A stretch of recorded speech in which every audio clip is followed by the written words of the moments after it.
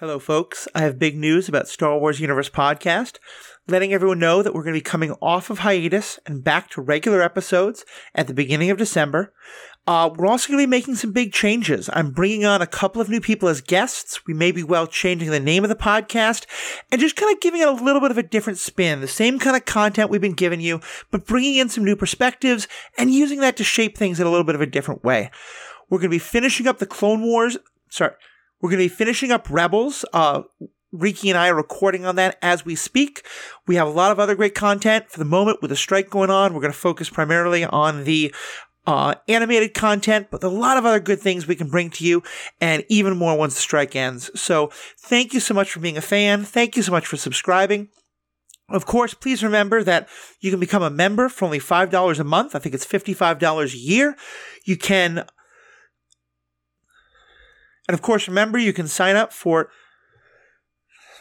and of course, you can become a member, $5 a month, or you can sign up for 1 year in total and save $5 for $55.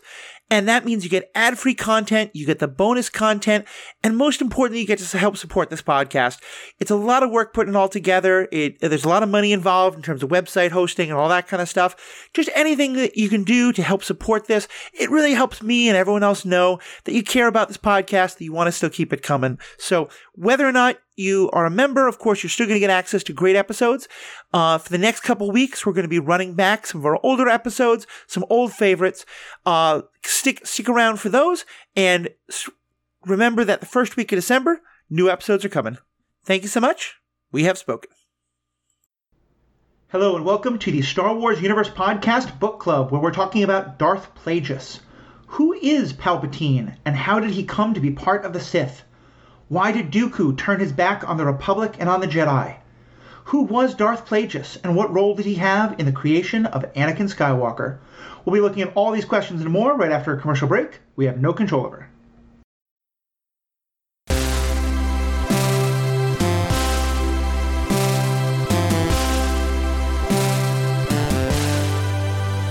Welcome back. My name is Matthew. I'm your host.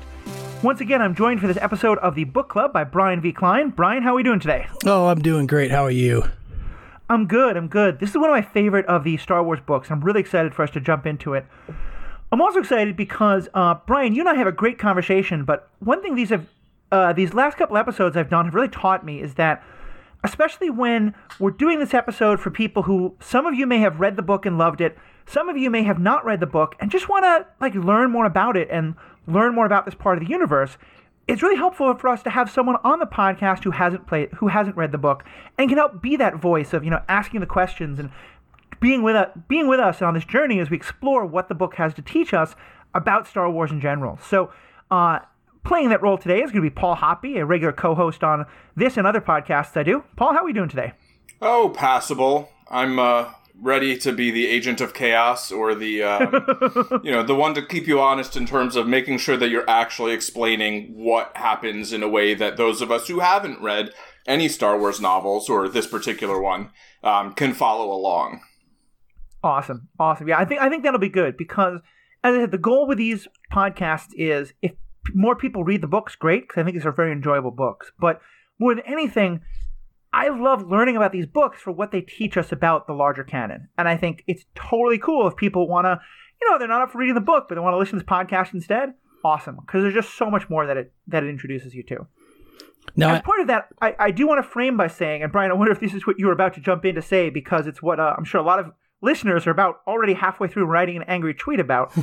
The book we're talking about today, Darth Plagueis, is not officially part of the Star Wars canon. Correct. It is part of the Star Wars Legends group.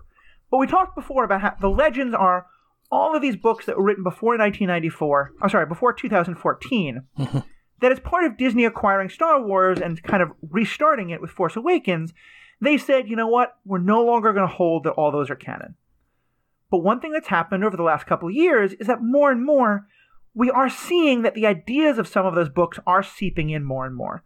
And we talked about for this book club that we are going to bring in some of those non-canon books, especially ones where, there's no other existing canon that contradicts it, because it still gives us the closest thing to canon we have about some of these stories, and certainly is likely things that are probably going to be inspiring or connected to the stories we get going forward. So, for me, I think that's why it's important to talk about this book especially because it is so foundational to Sidious and where he comes from, and just filling in a lot of the gaps that we have leading into the Clone Wars movies. And so, Brian, for you, where do you kind of stand on that in terms of like where this book falls in terms of being canon or legends, and how it informs the rest of Star Wars for you?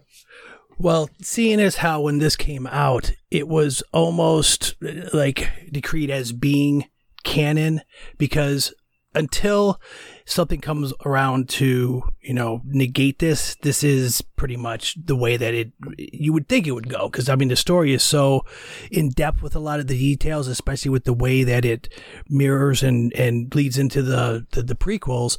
So, if they don't ever touch anything with this, then this is fine because the book is so good and the characters develop and it is excellent.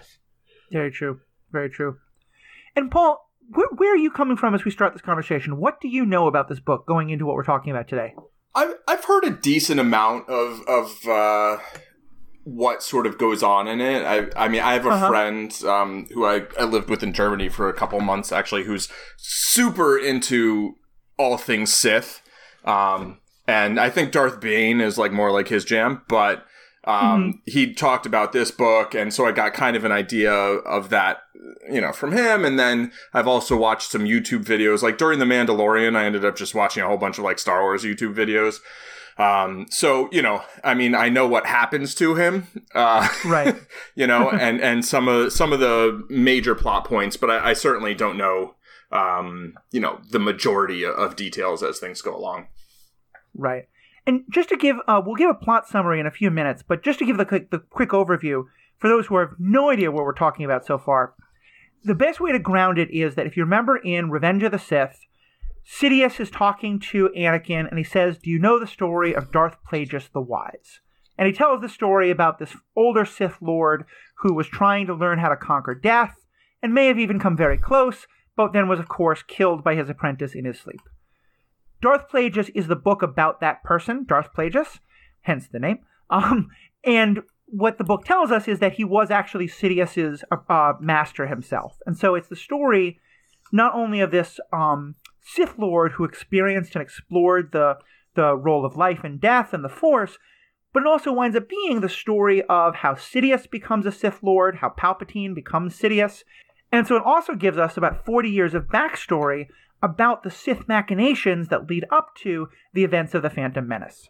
And so it also fills in a lot of the gaps of, who was Count Dooku and why, helping to explain his role and all the stuff leading up to the fight on Naboo with the Trade Federation and things like that. So and for you, Brian, when you think of this book, obviously it's a great book, but why does it matter? How does it help inform you and your understanding of this part of the this part of the Star Wars universe? Well, first off, this book originally was supposed to come out in late 2008. It was on the schedule at Del Rey, and that was a lot closer to the end of Revenge of the Sith. So that's that line when he talks about Darth Plagueis the Wise, it was still on people's minds, and then it got pushed back. So it didn't end up coming out until January of 2012. So that was almost 3.5 years later. But the story itself, it's basically, the story is broken up into 3 parts, which are 3 time periods and 3 distinct things.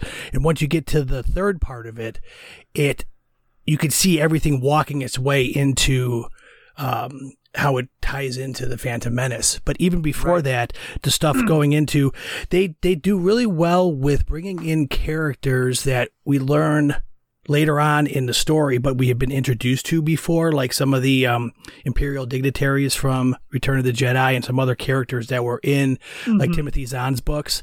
And so you see how these characters originally got involved in the galaxy far, far away, and it's interesting like that. And James Luceno's always been good with being able to take characters or ideas that you really don't have any backstory on and make them completely interesting once he starts, getting into the meat of it. Yeah, it feels like in a lot of ways what I think I like most about the book is it feels like it's written by someone who watched the prequels and then listened either to himself or to other people saying wait a minute, why does Count Dooku feel this way? Why do why does the Trade Federation care about what's happening on Naboo? Where does this Maul guy come from? And says to themselves, okay, let me write a book to explain those things. Because it really, this book especially, I feel like, and it's part of why I know it's not officially the canon, but it also is sort of it's in that kind of nebulous place of it's there's nothing that's been written that contradicts it, and it's certainly a lot of it is being found more and more into the canon. Mm-hmm. It feels like it really helps to at least give a version of it that's a lot better than what we got originally, you know? Oh, yeah. Go ahead. I mean, especially because the first thing you see when the crawl for the Phantom Menace pops is the trade routes have been taxed, the taxation of trade routes. And when you're watching that originally back in 99, I'm like, what? But how is that Star Wars? And then you realize in this book it explains it, and then you go, oh, it's this third step in a 3-step process, and it actually makes it pretty interesting. I mean, if taxation of trade routes can be interesting, this book helps. Hey, listen, some of us economics geeks, we always want that kind of stuff. But so Brian, let me put you on the spot the way I like to do with these. Can you give a plot summary? We don't need every detail, but give us the rough outline of what happens in this book. Okay. So like By the way, spoilers, Sidious kills him. Oh, I was going to read the book. And, actually, if I could just interject one thing. Please do. So as somebody who's, not enjoyed all the movies, but enjoyed at least parts of all of them, and, loved the original trilogy and a lot of, the animated series and of course, Mandalorian. I'd say that the only Sith that ever seemed really compelling to me as a character was Vader. Mm-hmm. And so I guess my hope from these books would be that they make, Dooku kind of just seems like some guy who's evil and apparently wasn't, but that's just briefly referenced, right? And Sidious seems like the, as I think you would say, the mustache twirliest mush-to-wash twirler who ever twirled a mustache. And their names are all Bane and Tenebris and, Plagueis and Sidious and Tyrannus, Venomous, and Dad. I don't know. But, but I would hope that these books kind of make them more characters than sort of cartoonish villains that they can sometimes be, or maybe not cartoonish as much as just sort of one note. Two-dimensional, yeah. Yeah, exactly. And I would, Brian, before we get into the plot summary, I would curious your reaction to that as well.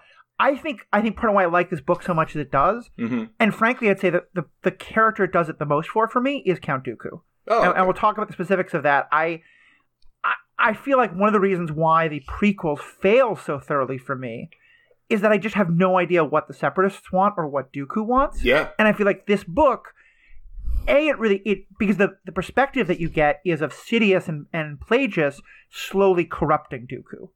And seeing who he is as a Jedi and why he's dissatisfied, both as a member of the Republic and a member of the Jedi, to me is far and away one of the most compelling parts of the book. Cool.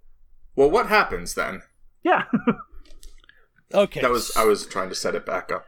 There you go. So, like we said, the book takes place. There's a 35-year span, 67 to 32 BBY, and the first part of it starts off with Higo Damask, who is the actual name of Darth Plagueis. Him and his master, Darth Tenebris, are on a planet looking for Cartosis, which is Lake Beskar, back before Beskar was really introduced. And they're on the planet. They're mining it. A pocket of gas explodes, the cavern collapses, and Plagueis sees this as an opportunity to take out his master, and basically he guides a boulder to fall and kill him. And so that's basically what happens there. Plagueis goes about doing his stuff because he's if you don't know what a Mun is, it's one of the banking clan people from the prequels, which are they got the tall, not cylindrical, but long, narrow heads, so that if you can imagine what that looks like. So then he finds out that Tenebris had another student called Darth Venomous, who he ends up basically fighting and putting him in a coma because Darth Plagueis, his main goal is to A, bring down to the rule of 2, bring back the Sith, and also learn how to cheat death. So that's what he starts doing there. As his dealings, because he's the Magistar of the banking clan, takes them to Naboo to help them with they found some plasma or something, but when he was at Naboo, he senses Palpatine, and he befriends him, and he starts manipulating Palpatine, and gets Palpatine to kill his parents, and crash the spaceship and stuff like that, and then Plagueis takes Palpatine on as his apprentice. So then we jump 10 years, and then Palpatine is go through his training, and at the same time he's climbing the political ladder. In order to learn more about the Sith that Plagueis isn't teaching him, he goes to Dathomir, where Zabrak, or a Dathomirian woman, gives him an infant Zabrak, whose name is Maul, who ends up becoming Darth Maul. So he sends him to Mustafar to train. Plagueis is looking more into the cloning to figure out how to, basically... there's so much machinations between the stuff you sort of see in the prequels with the banking clans and the Trade Federation and the Techno Union and all this. So he goes to Kamino to get that part set up. Plagueis gets maimed in an attack, and then that's the end of the second act. And in the third act, it's 2 decades later. It's pretty much like 2 years before the Phantom Menace. Palpatine befriends Dooku at some... I forgot what there's a lot of the characters from the prequels come into it, and there's also Jedi Sifo Dyas is there, who Plagueis pretty much convinces him that the Republic is falling, and he sends Sifo Dyas to Kamino to procure the clone army in the name of the Jedi, but paid for by Plagueis and the banking clan. And this is about the time in the book where it starts lining up with the Phantom Menace, with Padme getting elected queen, and they learn of Anakin, who... from the time frame of it, that's when they realize it's like, oh crap, was this created by Plagueis, or was this created by the Force as a response to Plagueis trying to create life by the Force? And then, anyways, it crescends with Palpatine killing Plagueis right when he got elected Chancellor, and then the last scene is him sitting down with Anakin and Dooku, pretty much laying out the plans of the rest of the prequels. Right, and a couple of the key points here, I think, and we'll go more into each one of these characters. And Paul, I'm sure this may be incredibly confusing, so ask any questions you have on behalf of the audience. But a couple of the key points here is, one is that we get Palpatine is basically the sort of like frustrated son of nobility who has these abilities of the Force. No one quite understands it. Everyone's afraid of him. It's very much kind of like, the young mutant from X-Men or whatever it is, like the person with powers. But the Jedi haven't come to grab him or something. Right, because because he's quite good at hiding them, okay. And he and part of it is that the Jedi are fading in their ability to find these things. Is that one of the ideas of the story? And so that he is that kind of like the frustrated child of nobility who has all the sense of entitlement, and Plagueis is able to fix on that and to push that forward. And then with Dooku, the story is that one of the things that we get, and again, it's kind of this through second and third hand. But the idea that as the Republic is having more and more trouble, in part because there's all this political machinations, as he was saying, out on the rim, among planets like the Trade Federation and the Banking Clan and the Techno Union, and the Jedi are being sent more and more into situations where they really aren't trained to deal with them. And Jedi are being killed because of it. Mm-hmm. And including some Jedi who Dooku cared quite a bit about. Yeah, one of his old Padawans. Right. And so Dooku is seeing Jedi be killed because of the failures of the Republic. He's seeing the Republic interfere with planets that he thinks they shouldn't be interfering with. He's feeling like the Jedi are not using their power the way that they should. And then there's just this wonderful set of conversations over the course of the book between Palpatine and Dooku of just Palpatine slowly, in the same way you see in Revenge of the Sith, between him and Anakin, slowly baiting the hook and slowly encouraging him. And the moments where nothing could have been done, but if only, till by the end, Dooku is sort of out, speculating like maybe there are some things the dark side can teach us the Jedi won't allow, and I'm leaving the Jedi to explore that. And even in the book, you can sort of see the wheels in Sidious's head being like, and he says something like, I think eventually you will find your way to a dark side practitioner. Of course he's sitting right there. Right. Yeah, that was. Dooku doesn't know that Sidious is Sidious. He's talking to Palpatine in his eyes. Oh, yeah, correct. I think by the very end, you could imply that Dooku is starting to suspect. Sure. And that they're both kind of starting to dance slowly towards, it's that kind of like, I'll show you yours if you show me mine. Yeah. The seed was definitely planted with their last conversation where Dooku tells him that he's leaving the Order and the whole Sith thing, and he doesn't quite tell him, but he's like, well, yeah, like you said, one day you'll meet him, and just because he wants to learn the ideology because it fits more in line with what he figures he wants to do to get the galaxy back to the way it was, instead of this dogmatic view that the Jedi are taking. Right. But what does that look like in terms of the sort of galaxy being the way he wants it? Is that like clear? Like, is that sort of what the separatist thing is about? It is somewhat. I think one part of it is like no longer using the Jedi to interfere with things. One part of it is there is an element of, I just want someone to make the trains run on time. Mm-hmm. And here's again where the Sith plot becomes so ingenious, because what as Brian mentioned, Plagueis is, in charge of these large financial institutions, and they're doing a lot to basically buy senators, and there's incredible corruption in the Republic. And that's a big part of what Dooku was so frustrated by. Okay. That democracy is, in many ways, it's written some years ago, but it very much predicates sort of the Tea Party kind of rhetoric and things like that, of people being, having very legitimate frustrations about, governments being controlled by economic forces, and thus thinking like if only some strong person was in charge and things like that. Right, because that'll fix the problem of too many people having too much power. Oh, yeah. Or too few people having too much power. Yeah. Exactly. Well, and I think part of what Dooku does is there is this idea of like, but if only the enlightened ones were in charge, Sure, and he does definitely seem to have that kind of idea. They basically want to break it down and then build it back up from scratch in the way it used to be, which like to them it's Republic, like, kind of. Yeah, even like because they really don't explain that, because it's sort of, you don't know what it used to be, but it's basically, there's so much corruption and manipulation that they see, but it's mainly done by the main guys. It's like Plagueis and Sidious are doing most of it. They're playing people against themselves. They're like you saw in the prequels, it ends up being two sides fighting against each other, run by the same side for a common goal, which at the end it makes the people that the big bad look like the Empire is now the savior of the galaxy, when no, that was what they wanted the whole time. Mm-hmm. Right. It explains all that, why that came to fruition and how long it had been planned, and just the minutia of the details to get there was actually pretty fascinating. One thing I think is also an important part is that obviously he is Count Dooku at the time that we know him. Right. As a Jedi, he is just Jedi Master Dooku.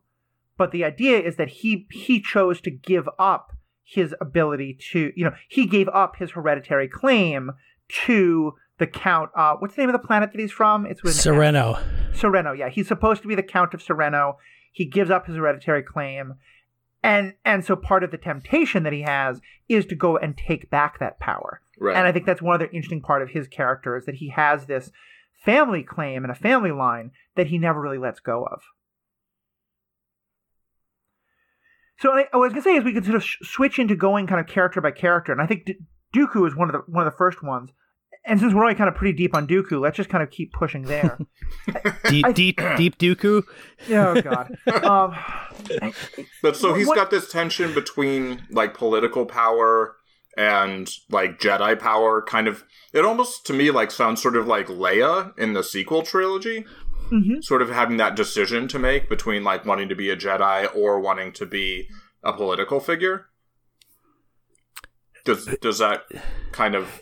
Dooku basically thinks that the Jedi are being misused by the Jedi Council to be the enforcers of the whole Republic, which you see more in the prequels. I mean, they even get to the points where they're doing the re-election campaigns, which they deal with a bit in the Phantom Menace.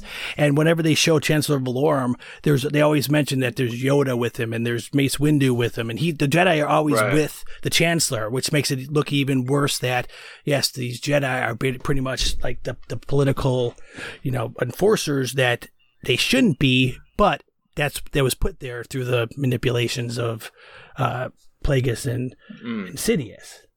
Yeah, I think that's a really good way to put it. I think the connection you make to Leia is a good one, and that's one that I actually really want us to explore when we look at those later movies of Leia kind of making this conscious decision, at least as I understood it, not to focus on being a Jedi as much as to focus on the political and the military side. I think Dooku is really a purist in a lot of ways, and some of those interesting conversations in the book also are where Sidious, Dooku, and Qui-Gon Jinn are all talking, because not as much, but we also learn a bit more about Qui-Gon Jinn and how he was very much also kind of a rebel, and he's someone who we learn more about as well in some of the other books that are very clearly referenced in this. Brian, can you talk a little bit more about Qui-Gon Jinn and sort of what this book shows us about him and where he stands in all these kind of questions we're talking about? To me, I think Qui-Gon pretty much just solidified like the character you see in the movie, where he has with the living force being the thing that encapsulates everything, is still kind of very not looked down upon by the Jedi, because I think Dooku even says that when they're talking about Qui-Gon, and he's like, he's still, what he wants to do is this, but what he actually is thinking of doing is with the living force. And so, but I think for as much as he was in there. Paul, what were you going to ask? What's that, like, what's the distinction between the living force and whatever else they would be doing? The living force is sort of like his viewpoint he had like in the Phantom Menace, where, everything's in motion. You can control everything around you if you have the ability to do it, and everything works in concert with each other. Whereas like the unifying force is almost like the whole the prophecy, and those guys lean too much on stuff that was predicted before, and that it's sort of your destiny is already set for you. And I think one of the ideas of the living force is that it almost has not necessarily a sentience of its own, but kind of a will. And the idea of like that it's something you can, Qui-Gon seems, this whole idea of that the child was brought to him and that he's meant to train the child and things like that. One thing that the book kind of goes into, and it's interesting, apparently some other versions of the book originally would have, and then were left on the cutting room floor, but is kind of putting a mirror of Plagueis, who's trying very hard to learn how to use the Force to extend life, and Qui-Gon, who's in his own way, in a much more mystical way, also trying to understand how to use the Force to exist beyond death. And that the ability of Obi-Wan to come back and, basically to Force Ghost is things that Qui-Gon basically discovers how to Force Ghost because he's exploring this idea of the living Force. Okay. Mm-hmm. And if they hadn't had that be a plot point here, then it would be like, why aren't there like 100,000 like Force Ghost Jedi all the time roaming around? Exactly, yeah. It's that idea of why this is kind of a new thing the Jedi can do. Okay. They had some of that in a deleted scene from Revenge of the Sith where Yoda talks to Obi-Wan on the ship after giving, when they talk about on the blockade runner, where he's like, I got a lesson for you to do. And I've learned to commute with an old student. But other than that, it's just sort of like how it became about. And then all of a sudden by, the sequels, they're all over the place. Right. And I think in Clone Wars, we do see Yoda. Yeah, that's referenced. Yeah, right. It's Yoda learns from Qui-Gon Jinn. Qui-Gon Jinn talks to him in that way. Yeah. The other thing I think that's important is also, it's much more about Dooku, but Sifo Dyas is mentioned a little bit here as well. And that he especially is very upset about the death of the Jedi. And so I think that also helps to understand a little more why Sifo Dyas might have been the one who was okay with the creation of the army. Because Sifo Dyas, like Dooku, like both of them, but especially Sifo Dyas, is really into the idea of like, it's almost kind of the police need to be more militarized kind of a thing. There's very much of that, like, we're dying, the people don't have the respect for us they used to do, we need to be ready to fight back. Right, because they even mentioned a couple of times that the Jedi don't number the amount that everyone thinks there is, that they can be an army of themselves. You know, you can't send 2 Jedi to a planet and expect them to defend against, 100 spaceships. Yeah. But if you had an army, but that goes against some accord that they made where the Republic can't have their own army, but these planets that end up becoming part of the Separatists start becoming militarized and creating their own army. And I think at one point they were saying that the Chancellor was hiring like mercenaries and sellswords pretty much to go take care of stuff. Yeah. And it's like, man, if your government has to, drop to that, then you're in for a world of hurt. One thing I thought was interesting is it's just this one throwaway line, but there's this implication that the Trade Federation has this droid army because that's kind of a loophole of how to get away from the idea that you're not supposed to have these like armies of people ready to fight for you. Mm-hmm. And so that was just kind of a cool little thing. Brian, is there anything else about Dooku that we can go so deep on all these characters, but either is there anything else you wanted to talk about, or Paul, you wanted to ask about Dooku before we move on to kind of the next big character? Not really. I mean, it just explains that really the character you see, because you really only see him in Attack of the Clones, is that I think he became a Sith because of the ideology, not because of the things that you normally associate a Sith with. So at the end of the day, he was just doing it because it was the means to the end of getting to, a better galaxy. Right. Whereas most of the time you think of Sith, it's just the ultimate power and the. Yeah, he doesn't have. Go ahead, Paul. He kind of did it for the reason that Palpatine pretends he's doing everything. Pretty much. Yeah, sort of. He doesn't have a moment of like he's holding back his emotions and they all come flooding out. It's not rage and anger. I think it's much more about. There's a moment in the third season of the Clone Wars that I really love, where at that point Captain Tarkin is talking to Anakin about how the Republic is losing the Clone War in the Clone Wars in part because the Jedi sort of they fight with one hand tied behind their back. They try to fight with honor instead of just fighting to win. Yeah, and I think Dooku it's kind of like that. It's the I think the comparison you just made is perfect. What Sidious says about but there's things that the Force can do that a Jedi won't tell you. A Jedi will tell you are unnatural. Dooku is kind of like, let's go explore the unnatural stuff. It's almost it's this curiosity as well as this, I think, just a sense of he's just so he feels so cynical and jaded about the Jedi that he's like, it's kind of like that person who's been raised in a religion very, very like hardcore. Mm-hmm. And then the first time they're like, wait, maybe this isn't true. Okay, let me go do all the cool things the church told me all the time I shouldn't do because like screw them. I think that's very much where Dooku is. Isn't that called Rumspringa? Yeah, pretty much. Pretty much. That from what I understand in the Legends canon, Luke kind of like uses whatever powers and sort of has a little bit of that mentality of like that something isn't necessarily like good or bad or light or dark. It's like how you use it, and I don't know. It sounds like a little similar, except that Dooku wanted to make the world fascist again or something, even if he didn't see that way.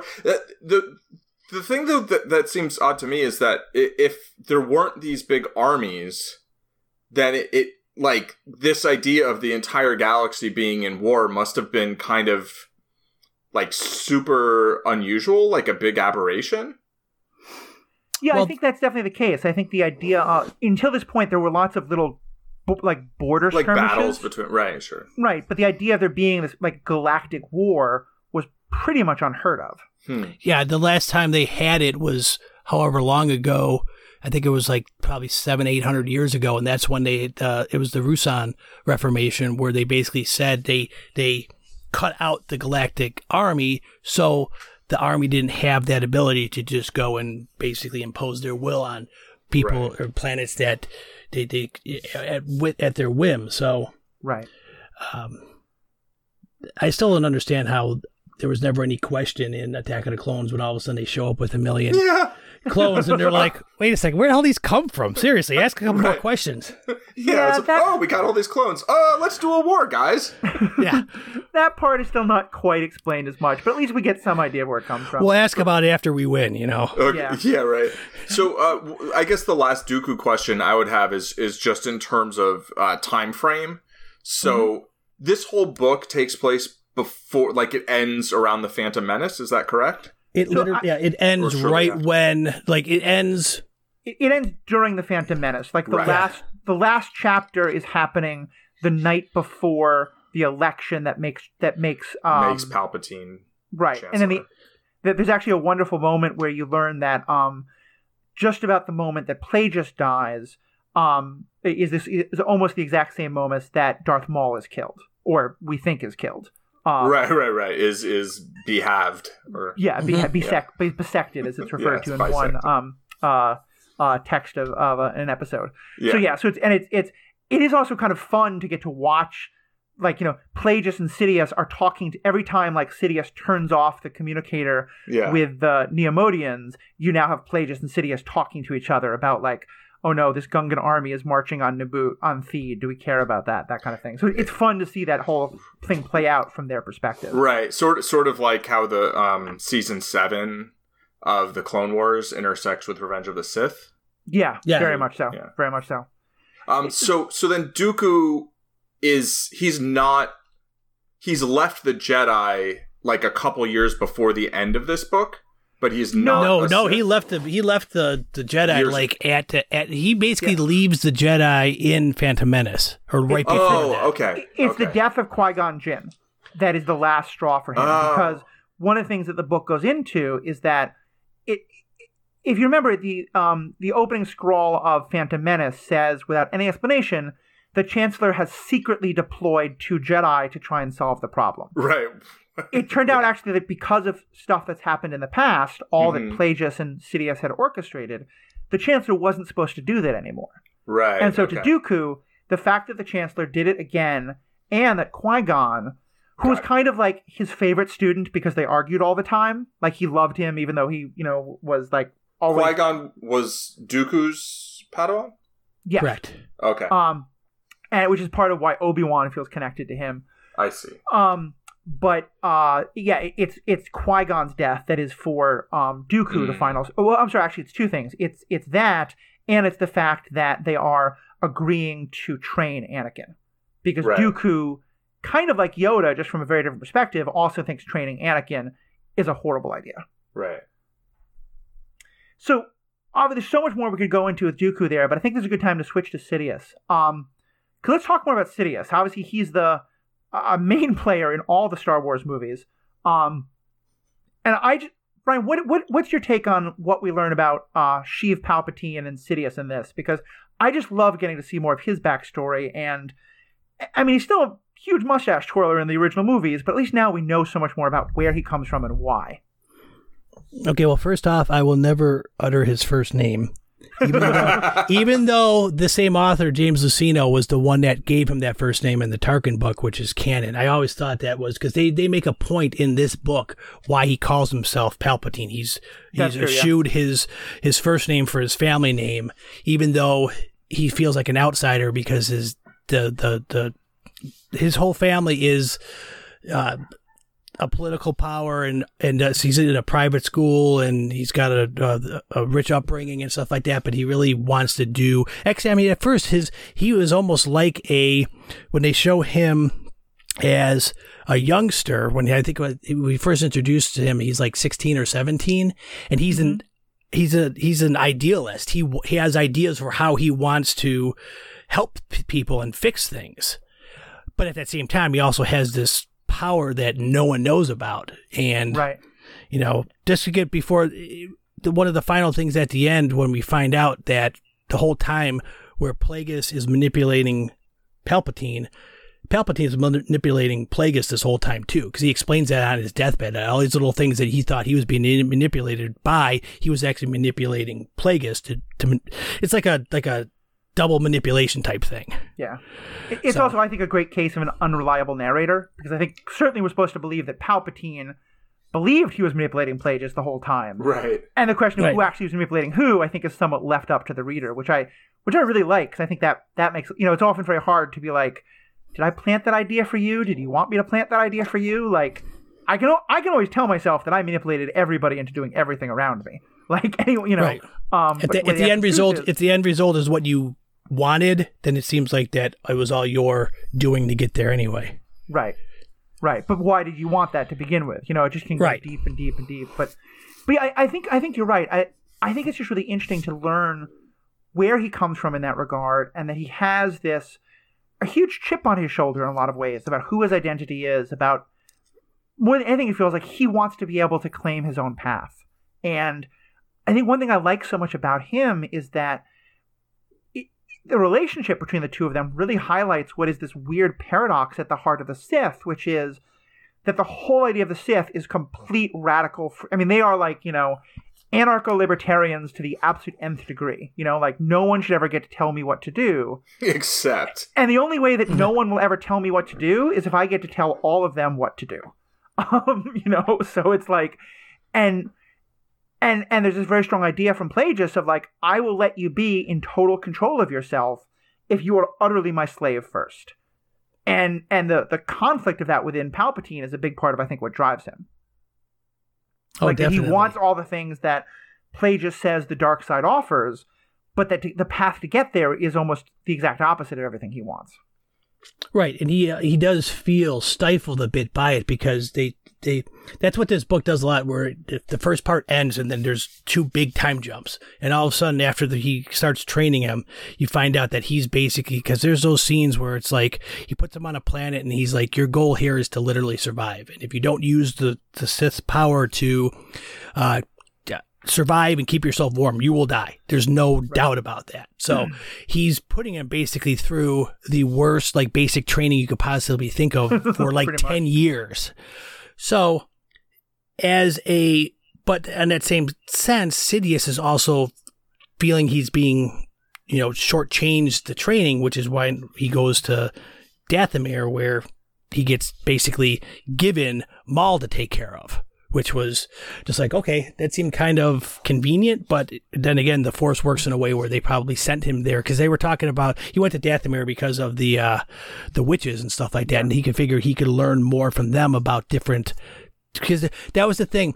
Plagueis kept mentioning to Palpatine that you can't rely on holocrons because that was from just the perspective of that one Sith, and a lot of Sith have holocrons, so many. Those you don't know, are kind of like They're kind of like living textbooks where a Sith Lord would imbue a part of themselves into it, so if someone could find it, they could like... Or Jedi, right? Yeah, or Jedi. Yeah. Could commune with this thing and like learn from it. But yeah, as you're right, it's very limited because it's not... It is from a very particular subjective perspective. Right. And when it comes to Sith ideology, it's just, there's such a wide gamut of it that something that is, gospel to one person to the next person is to be like, no.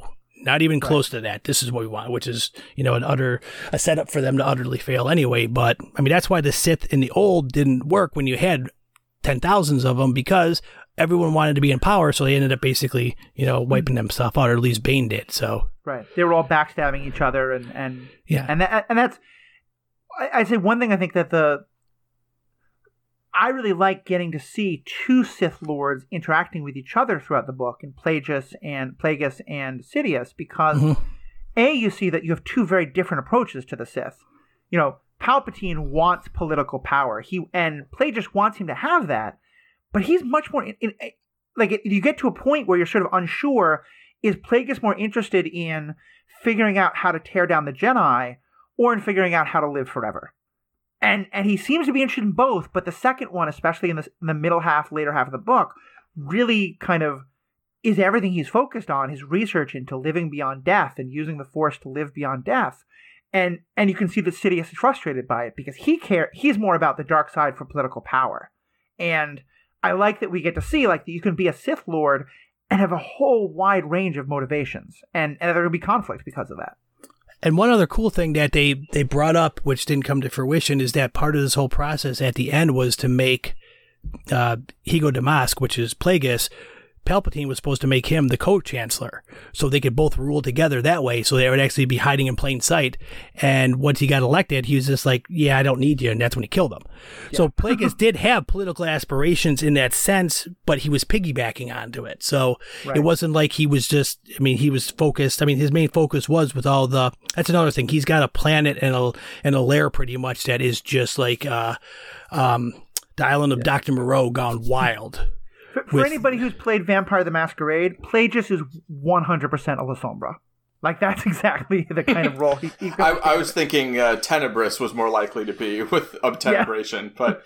Also possible, yeah. They're from the same clan in some ways. But... Tenebris is kind of like scientist Sith. He's a kind of really fascinating, like, he's all about, like, mathematical formulas and he's almost kind of a Order of Hermes. To take the White Wolf game metaphors way too far. Although it sounds kind of Son of Ether. One thing I think I also really love... No, the Hermes, because it's all about... Yeah, I guess... I was going to make a Menzo Baranzan reference earlier, so... now with regard to the Sith.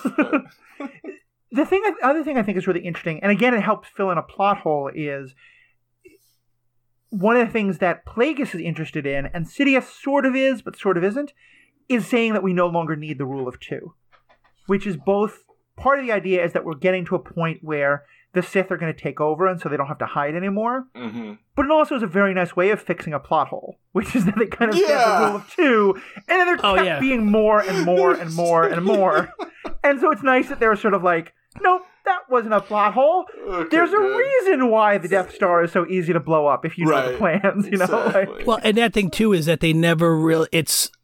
It's the whole Star Wars certain point of view thing, because when Plagueis kills Tenebris and then he finds Venomous, which was he gave himself the Darth title, but he's like, no, there's only two of us, but he still wanted him. He goes, yeah, we're going to break it down, but you could also have, someone as like an assassin, sort of like how Dooku had Ventress.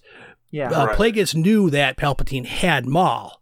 Right. But he was training him to do his dirty work and stuff like that, not realizing he was grooming him to take over because, the whole Sith thing is one to have the power, the other to crave it, and the only way you succeed as the apprentice is to kill the master. Right. And that part of what the master is supposed to do, therefore, is to kind of have multiple apprentices all kind of competing with each other to be the one true apprentice. The rule of 2+. Yeah.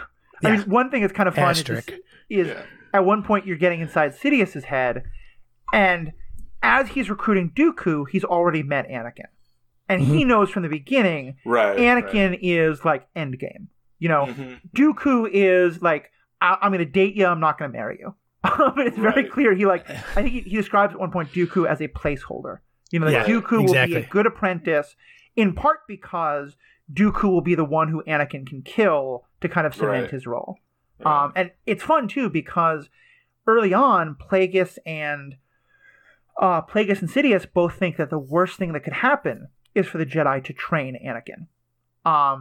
Plagueis especially, and here's the where worst thing for the Jedi. No, the worst thing for them. The worst thing for them is if the Jedi train Anakin. Oh, okay. One of the things I think that's really interesting is that, in some ways, Sidious is Sidious is a little more insidious. Yes. He has Plagueis wants to train a clone army to fight the Jedi. And then Sidious is the one to suggest, wait a minute, what if we make the Jedi in charge of the clone army? How much will it screw with them? Right. And in the same way, I think Plagueis thinks that for the Jedi to train Anakin would be a disaster, and that's part of why Maul gets sent to try and kill them. And it's Sidious who realizes that and there's this great closing monologue that really just lays out everything that happens in the prequels. Sidious realizes that he already can sense the anger in Anakin, the fact that Anakin's hiding things from Obi-Wan, even at 8 years old. Yeah. There's a fun scene where Palpatine asks Anakin about his mother, and Obi-Wan says, no, he's not allowed to think about his mother. There's no more attachments. And Obi-Wan. And Palpatine can sense the fury within 8-year-old. Yeah, exactly. It's so dumb. But and it's just a brilliant thing of him realizing, actually the best way to make sure that Anakin doesn't become a Jedi is to give him to the Jedi for 10 years. Right. Let him do all the hard. Let them do all the hard part of it. Right. Yeah. Show him firsthand why they're not what they're supposed to be. Mm-hmm. So I have two questions then. Go for it. One is very specific, Revenge of the Sith, where it is okay. Where Anakin's about to kill Dooku, and Dooku's there, and Sidious is there, and Dooku's not like, hey, by the way. Yeah.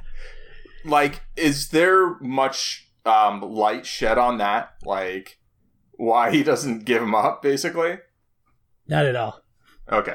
Not in this book, yeah. I mean, they really don't even talk about that. That was always sort of like look at him like, wait, what do you, because Dooku even gives Palpatine that look in the movie like, wait, what are you telling him? He's like, bro. Wait, stop. I thought this was all right. We got the three of us here now. We're good. He's like, nah. I think the answer is because he just doesn't have time, because he thinks up until that last moment that, especially because there is this implication that the rule of two is broken, that it's going to be a nice happy family of Dooku, Anakin, and Palpatine. And then when Palpatine goes kill him, Dooku's like, what? And then he's dead. Okay. But, I don't buy it, but I buy it. I buy it as a sufficient headcanoning. That's fair, yeah. But it's in the same category as Mace Windu taking the big backswing. Yeah. Oh, God. To be like, oh, hey, Anakin, could you chop my hand off before I manage to bring my lightsaber down on Sidious? And I'll even hold it here for you, too. So. Right. And then the second question, which is less specific and more, it's just... Does the book make Sidious feel not just like kind of understandable, but like does it make him relatable? Does it seek to do that? I think it. I'm trying to think, because basically, I mean, if you were to name this book, the first two chapters were definitely Darth Plagueis. The third part was a lot more focus on Sidious. That's when they started giving him the narrator perspective of it. Okay. You get to learn more about him and his. Basically, he does have these. This was all planned out between the two of them, but a lot of it was they were Plagueis and Sidious did, argue a lot about stuff, and just the way that they wanted to get to the end point, it makes Palpatine seem a lot more of a sinister and like a credible threat, because he is a master manipulator. Like he just won't shoot you to death with Force lightning, but he can sit there and make you do stuff. And that's how we pretty much got Anakin to become Anakin, become Vader. I think to answer your question, it's hard to say because of the sort of final reveal that Palpatine does about how he's been manipulating Plagueis the whole time. I think the character that Palpatine presents himself to Plagueis as is very much relatable, I think, because one thing you find out is basically like, think of the story of like the 17-year-old boy who's angry at his dad, and then along comes someone else who's like, oh, you're angry at your dad? You should kill him. I'll help you hide your body. Like, I'll help you like that. Like, right. That's kind of like a villain origin story where you're both like, wow, this is a monster, but I also feel bad for this very like fucked up kid who this awful person came along and turned into a monster. Right. And I think that version of Plagueis, of Palpatine, is very relatable. Okay. Towards like the end, Kingpin-ish? Like... Not quite that much. Because he's not like an abused kid, but there is definitely a sense more it's like, Dad, can I borrow the keys to the car? No, I'm pissed at you. Now I'm going to kill you, kind of thing. Oh yeah, okay, well. The scene they show. Okay, so basically, in the first part of it, Plagueis and Palpatine start a friendship. He's in the youth program, and Palpatine's dad wants nothing to do with those two being together because he thinks he's a bad influence on him. And not totally wrong. No, exactly. Just got to stick up for the dad here on that behalf. But the scene where they're on their starship and Palpatine basically just unleashes hell and kills his whole family is sort of a reaction to him and his dad having this big blowout because he wants to take him off the planet and send him somewhere else to go under a different advisor and stuff like that. And he's like, stop trying to run my life.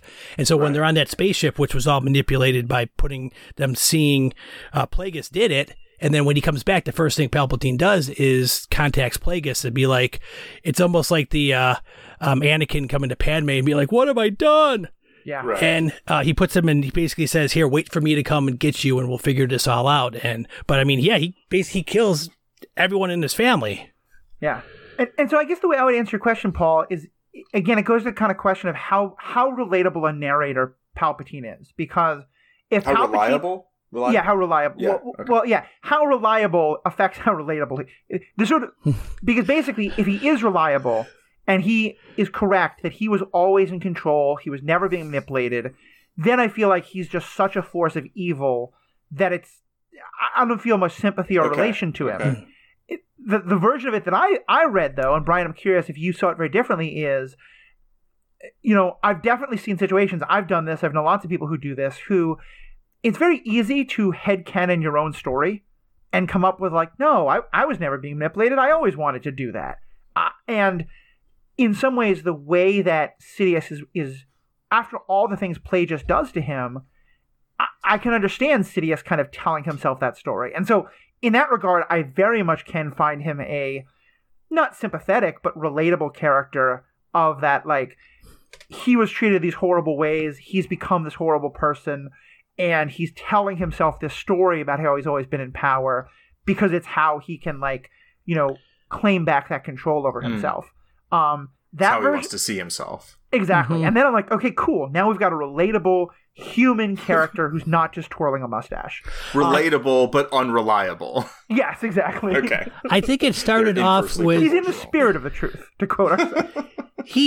I think it was it could be sort of like two sides of the same coin, where it was Palpatine was brought this way. I mean, Plagueis pushed him, got him over that edge, and then at some point, Palpatine realized what was going on and then started playing the game back. I mean, I don't think he was doing it the whole time. There's no way that he was doing this the whole time, because he didn't know that Plagueis was a Sith at first until after.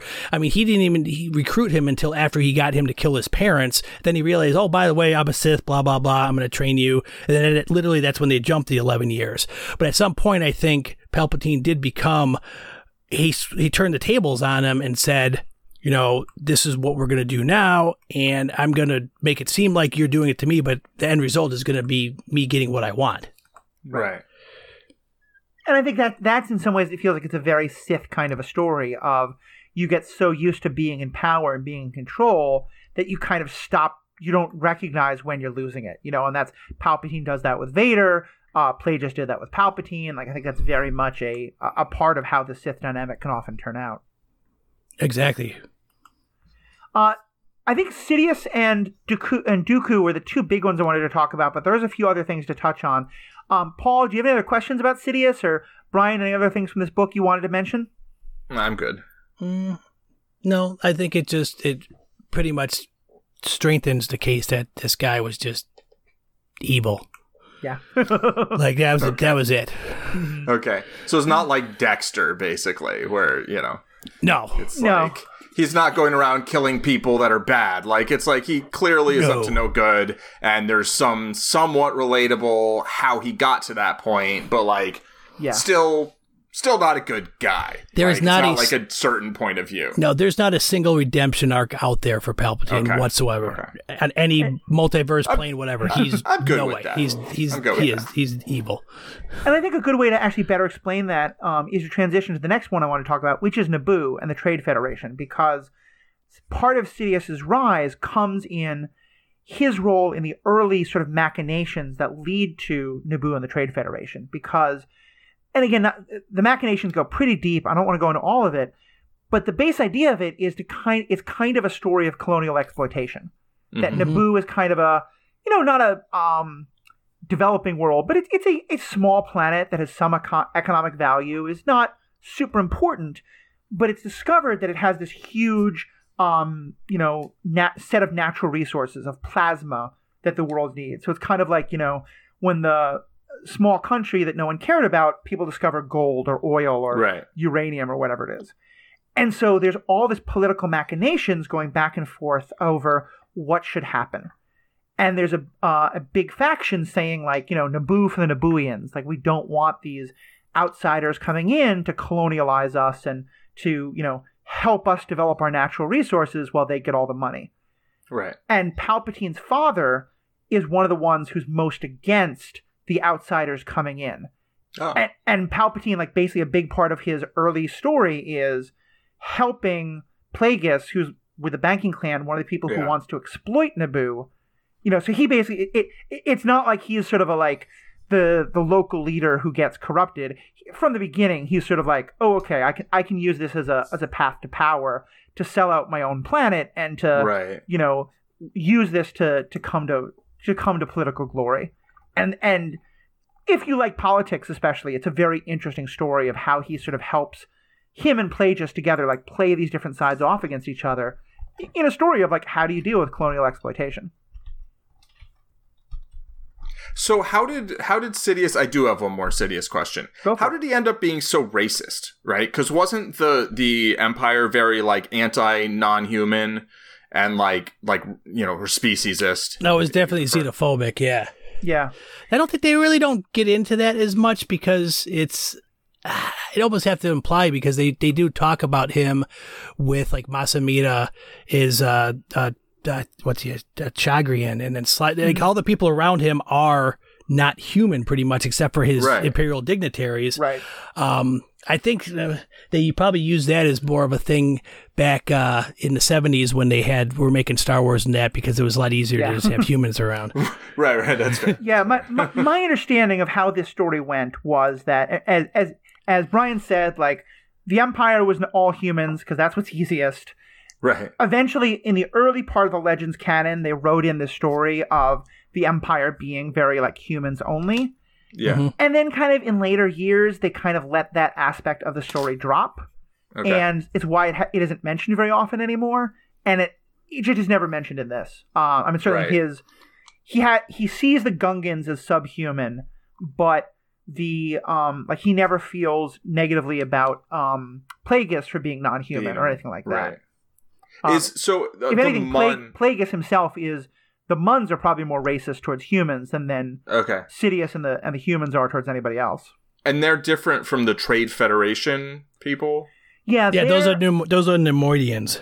Okay. Yeah, they're the they only very briefly appear in the prequels, but they appear somewhat in the Clone Wars.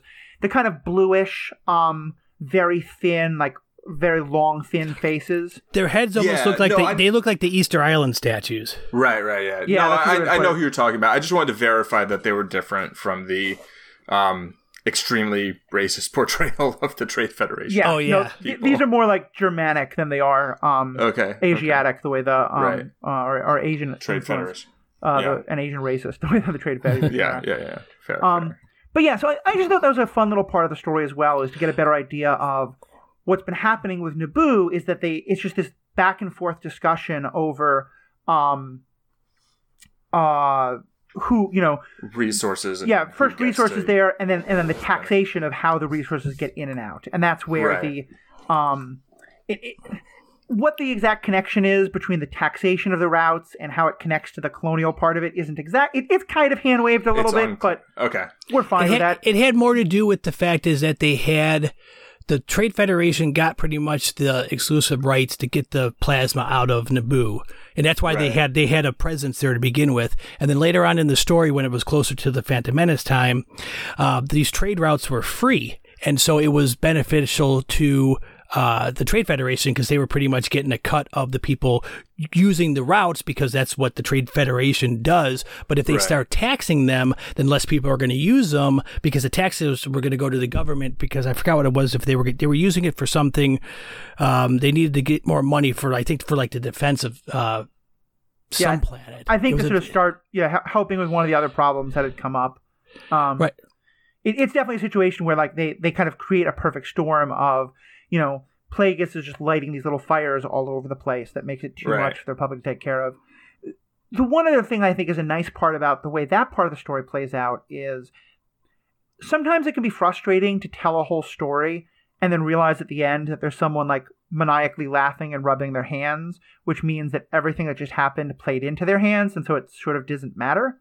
Yeah. One thing that made clear is like everything that happens in Phantom Menace isn't like exactly as Sidious foresaw it. You know, okay. he thought that It's not Queen all of Amidala her plan. would just sign the treaty, and then he thought that Right. she would. And there's kind of this great like set of back and forth of Plagueis and Sidious being like, "Oh, okay, well the Federation fucked up that plan. Let's do the next one. Let's do the Right. next Oh one. yeah, Let's do the especially next with one." especially with They've Valorum, gotta like you said, improvise. sending the Jedi to Naboo to broker the peace because of the invasion or the occupation. That wasn't part of their plan. So that's when like, crap, how do we get this out of it? Yeah. So a lot of the stuff was, they worked their way around it, but it was not all their grand plan was 100% effective. Right. And I just like that because it makes Queen Amidala and like what happens in The Force Awakens seem kind of a little bit more like, okay, this has some relevance. It's not just The Phantom everything. Menace? Isn't that what I said? Did I say The Force Awakens? You said Yeah, The yeah, Force yeah. Awakens. I'm not attempting to correct. I'm attempting to clarify. Well, I guess no. correct, but like just so that, so we all know. Yep. No, I have That you meant what we thought you meant, but now we're certain. Listeners, there's nothing in this book that pertains to the sequels at all. Awakens. We're not quite there yet in any of the Yep. storytelling. So Exactly. There's no grand unifying theory of that quite yet. But yeah, so I think that gives us most of what's important about Naboo. I think that it is kind of fun to see a little bit more of the politics of Naboo and how all that happens. And there is also some extent to which, in part because they want her to be easily manipulated, Sidious pulls some strings and creates a situation in which a 13-year-old girl gets elected as queen. Because again, I think that was one of the some people were like, wait, this country elected a 13-year-old girl as their queen? How does that happen? So it is at least fun. I mean, starting with electing a queen, but also a thing. But like they explained how it went from hierarchical to a position that stayed the same title, but it just became electorate. Yeah. There's just a lot of little details like that where it's like, okay, that thing that seems kind of dumb, here's a kind of plausible explanation for it. Right. Yeah, okay. There's a lot of that in this book with the prequels where it says, okay, this is, okay, I guess that explains that. Yep. The one other thing I think is interesting there is also that, what was I going to say? I was thinking about the Trade Federation, the Amodians. I mean, they're just as dumb in this book as they are in the prequels. Okay. They're just so, they want so much power and stuff that Newt Gunray and those guys are just like, yeah, whatever. Like, they're suspicious, but they never once think that, okay, if this is going to help us, let's do it. Oh, I remember. The one thing I wanted to point out as well is that, because again, something that's talked about from the book is like, well, if the Sith are supposed to be hiding for so long, why does Maul just, break out the red lightsaber all of a sudden? And then actually, Plagueis and Sidious had talked quite a while about this is the moment when we'll finally sort of like reveal ourselves. And that's very intentional, which is another thing that I really appreciate and really, really liked. And in Phantom Menace, they meant, like Darth Maul says, like, finally we'll reveal ourselves. But it's nice to see, like, why is this moment so important to them and why does it matter? Right. But that's gone a long time without in the shadows, basically. Right. Yeah, and that's a cool part of this book too, because they actually go into that whole balcony scene because Darth Plagueis is eavesdropping on him. When he hears that, he's sort of just going like, "What? Wait a second, what's going on here?" Like he feels like he's being betrayed, but he's like, well, at the end of the day, it's going to help our, it's going to help our plan come to, fruition. But really, his downfall is coming within a day or so. Right. So I think there are two other things I want to talk about that got revealed about in this book, and the next is the dark side itself. And we've talked some about it, but Brian, what do you feel like we learn about the dark side and the Sith and how they function in this larger galaxy from this book? I'd say function is a loose word to use as far as how the Sith work, because, like I said, it always just seems like when you're bickering with someone like your brother and you do something that he wanted done anyway, but it wasn't the way he did it, he'll still find fault with, the way it got done because it wasn't his idea. So there's a lot of that going on where it's just, you feed off of the negativity and it's kind of weird because those Plagueis and Sidious seem like a really odd couple because they have such different like end goals, it seems. I mean, Plagueis is basically a man of science. He wants to live forever. And Sidious wants to, change the way the galaxy is run and basically, wipe the slate clean.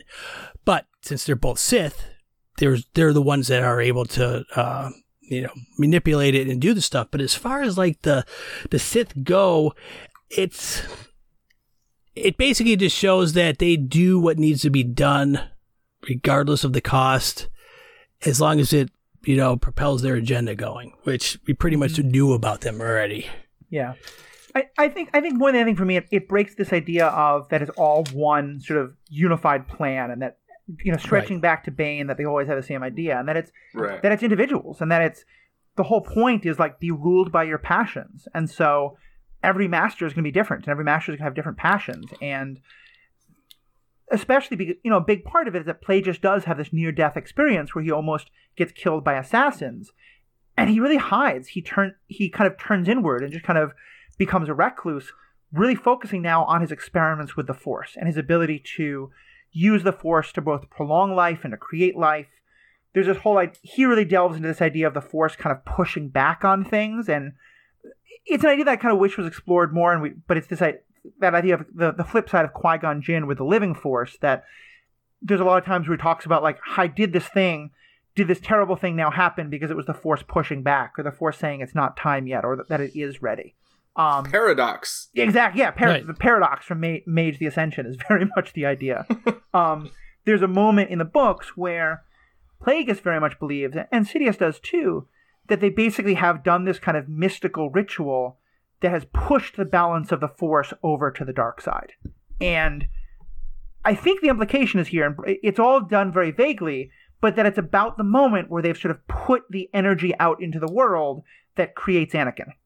Right. And so there's also the whole question of how to, some point someone's going to tell me the story of the prophecy to some satisfaction, because it still has never been done and this book doesn't do it. But it's one more interesting, one more part of the whole, what is this prophecy all about?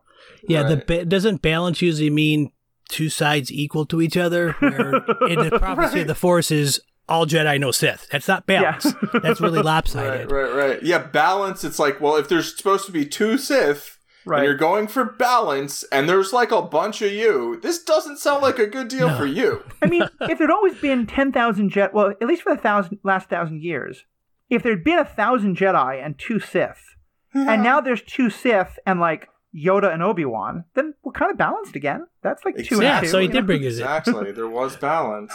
so Palpatine brought balance for a hot minute. But like you brought up too, with that whole thing with the manipulation when they put it out, that's where later on, when Anakin is introduced to Palpatine and he does the time frame in his mind, and he's like, "Oh crap, that was about that time." But it's one of two things: A, yes, that was their byproduct of what they did, or B, the Force recognized that and kicked it back and said, "No, we're going to do this."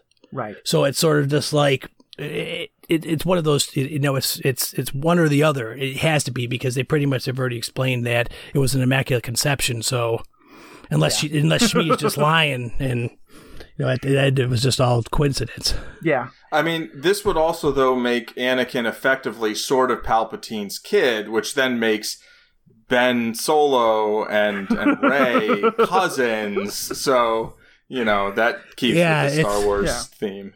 Well, yeah. It's definitely why I think a lot of people have taken the idea from this that Plagueis basically impregnates Anakin's mother and taken it in a very dark direction of that it's basically a forcible, impregnation with all the sort of connotations that has, all of which I think are horrific. Which are bad. Yeah. I mean, it's basically a force rape. Yeah, exactly. I mean, And I think there's a way to read the book that way. I think it is intentionally a lot more subtle than that. And certainly... Or vague. Yeah. Uncertain, right? It sounds uncertain. It's uncertain, and it's also a couple of steps removed, because definitely there's no implication that anyone was okay, that person on Tatooine, we're going to wave our magic wands and make her pregnant. Right. It's much more this sort of putting out a force into the universe. And I think what Brian is saying is what I think the books more kind of imply is that it's more that because they did so much to sort of cause there to be this emblematicness of dark force energy in the world, that then the Force was okay, well, we need some balance. Hey, you're going to carry this child, which is itself also still horribly problematic and broken. Just why? It's someone else causing the Force rape. It makes the more sense with the second part, because they did dig in a couple of times when they were talking with the Coloners, saying that no matter what they did, you can't replicate or introduce the force sensitivity in anything. So if that was the case, that unless something was a freak of nature when they did it, it would have had to have been the force saying, no, see, you guys can't do this. We can do it. But you can't create life with the force. The force can only do that. Right. But then again, it's still that everything. It's like watching the movie Donnie Darko. You have no idea it's up to your own interpretation. Yeah, at this point we get very much into how many Force angels can dance on the head of a pin, and it gets pretty confusing. I definitely feel like the less I know about the Force, the more interesting I find it. That's very legitimate. And the more like explanation is offered, kind of the more I'm like, yeah. But I forget what it is, but there's one version of a story that I've seen. I think it might be somewhere in canon, but it may well be just from legends or just like headcanon stuff that's been created. But it's basically the idea of like that part of the fall of the Jedi is when they lose the mysticism of the Force and start thinking they can like scientifically quantify the Force, and that like, yes, there are these things called midichlorians, but they don't really matter, and that part of the Jedi mistake was becoming too into the like, oh look, we understand the Force, it's the science, instead of remembering it's this unspeakable mystery that's supposed to be beyond comprehension. And I really like that. Which, the same reason you're talking about, Paul, because it's like if the Force becomes something that is like quantifiable, then now it's a role-playing mechanic. It's not a mystery that drives an epic story.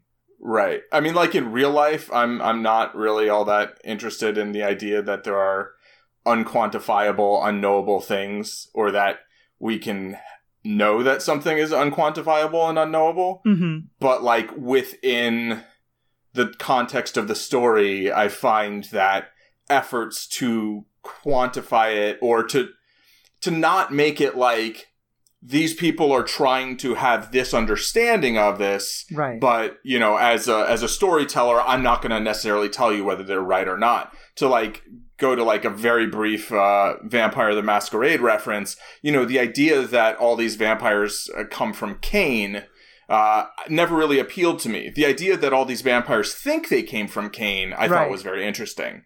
Yeah. But like leaving that in some sort of mystery and being like, well, this is the mythology, here's the mythology of the Force, and we know that people can do these things using it, but there's still some element of mystery, and you can kind of headcanon it whichever way you want. I find a lot more appealing. I mean, in general, just I find stories that ask questions a little more appealing than ones that are like, this is the answer. I mean, some answers cool, but leaving some room for interpretation. And it sounds like they did that to some extent, which I think sounds very cool.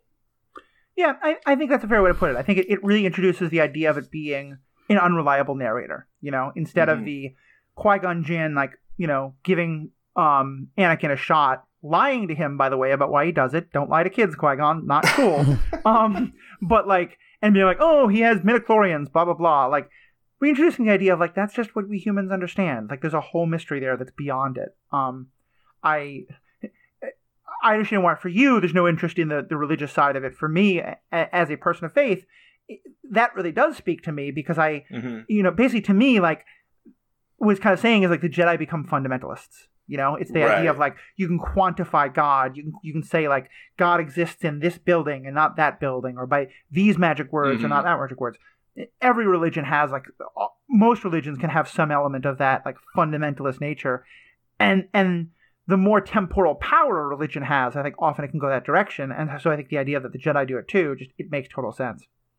So yeah, I like that as the Jedi being a religion and being recognized as that within the world. Basically. Exactly. Yeah, it just makes more interesting storytelling, and it once again, I think it cleans up part of the prequels in a way that I really like. A part of the prequels. Yes. Nothing will fix sand. There's no amount of headcanon that will ever. Actually, no. I'll put that out here, fans. If you, I am willing to read these short stories. If you can write a short story that gives the backstory and helps me understand why I hate sand works as a line in that context, I will bring you on this podcast to have you read that story and like give you mass adulation and give you some free merchandise. I'm putting out that challenge. If you can make it happen, do it. I can't imagine how many bad short stories I'm about to read, but hopefully, still, it's great user interaction. And I'm wrong. Maybe you all are great writers. Maybe there's a way to do it. I think even a great writer can't do it, but I'm putting the challenge out there. I do think it's almost worth it, though, for the Rey and Anakin meme, where they both are complaining about sand. I think that was pretty good. Generally, things that are unsalvageable are only salvageable by memes. So I do think it's a good time to start wrapping up. Brian, do you have any other kind of last comments or thoughts about the book you wanted to bring up?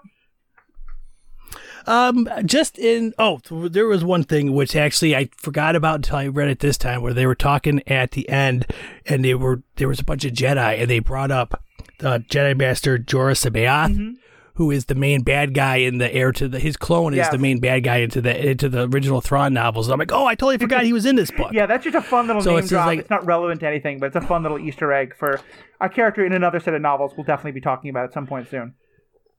Right. But besides that, I hope they don't do anything deliberately to knock this out of being what actually happened, because I think it works for this time period. Yeah. So, I think if you're listening, Disney, don't fuck with it. I think that's true. And I imagine that it's a period of time that they're not planning to explore anytime soon, so I don't feel like there's any need why they would have to.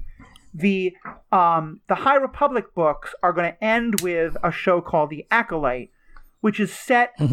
It's basically about a new Sith person coming along around about the time of Darth Tenebrous would maybe have been, because I think that is going to be set maybe about 30 years before this book starts. So exactly, yeah, because they said about 100 BBY, and this book starts at 67 BBY, so that's about 30. So it might be fun if, like, in the last season of that, we meet Plagueis or something like that. Like, if there's some connection there, but or even Tenebrous, but I don't think we're going to get anything beyond that, and I'm fine with that.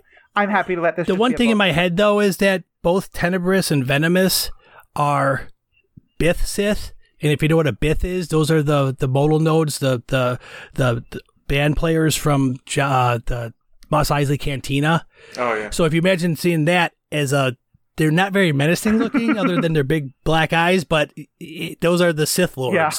So it's sort of like, I guess it would be imagined like seeing like Meeber Gascon from the Clone Wars as being a Sith Lord, this little like 1 foot tall amphibian looking thing. Hey, listen, anyone can be scary, you can make it happen. Oh, Paul, thank you so much for being our kind of, man on the street for this episode. Any other last questions you have, or just kind of what are your thoughts on after all you've heard about this? It's pronounced Agent of Chaos. Chaos Agent. No, it was fun. I was happy to join and kind of ask the questions so other people don't have to. Although they can still ask questions, lots of questions. I'm sure there's lots of questions people still have. So we love nothing more than conversation or something. I don't know. You love conversation. I like conversation with a small number of people. So like, you do all those tweeting and Facebook things. Exactly. But yeah, it was a lot of fun. I was happy to ask some questions and get some answers, and we'll see you next time. Well, Paul is apparently being not only our agent of chaos, but also our resident misanthrope. Also our resident misanthrope. Yes. But Paul, on those few times when you do want to talk to people, you are pretty responsive. So if people want to find more of your writings or thoughts on the internet, where can they find those? ZenMadman.com, at Twitch, at Twitter, at whatever other social medias I haven't quit yet. Awesome. And yourself, Brian, if people want to find, I know you talk about Star Wars in a couple other places as well as other great things. Where can people find more of your stuff? I'm part of I got a podcast on the Rebel Force Radio Network called the Babu Freaks. We just released our 9th episode yesterday, and we talk about Star Wars and stuff. I'm one of the moderators on the Stranded Panda chat board, so I'm there a lot. So we talk about everything there anyway, so it's a good conversation. It's a good place to go to talk about it. Definitely. Yeah. Definitely check out Brian and Paul's work. They do a lot of other great stuff. As Brian mentioned, Brian mentioned the Stranded Panda chat. This podcast is a proud part of the Stranded Panda Podcast Network. There you can find other podcasts about ethical discussions, also deep dives into other universes like Star Trek, the MCU, DC, all sorts of great stuff. Definitely check those out. Definitely join in the conversations. And the other thing is, if you want to support this podcast, I've recently launched or relaunched our Patreon. You can find it as, if you go to Patreon, if you search for The Ethical Panda, you should find it. But the best way is if you go to my website, theethicalpanda.com, and click on support. There will be the link for our Patreon. Any support you can give is great. It's going to help make this episode, help make this podcast happen, as well as you can get things like advertiser free. You can get copies of the podcasts without any advertisements directly. At a certain level, you can get outtakes, which among other things, you'll hear all the different ways I say the wrong thing. Because I'm very known for, I know exactly what I'm talking about, but I'll call the movie by the wrong name. That's worth your patronage right exactly, there. Listen, Bob, I get... It's like, is it Plagueis or Plagueis? I actually looked it up, but... It's, if you remember, it's like the plague. In the movie, he says like Plagueis. It's like the plague. Yeah, Plagueis. Yeah. But yeah, it can be Plagueis, it can be Plagueis. All that stuff, and even at the highest levels of Patreon support, you can get free merchandise or even the chance to help us design an episode. So definitely go to patreon.com, drop us some support, go to strandedpanda.com, support all the other great podcasts. Let us know what you think, and have a great day.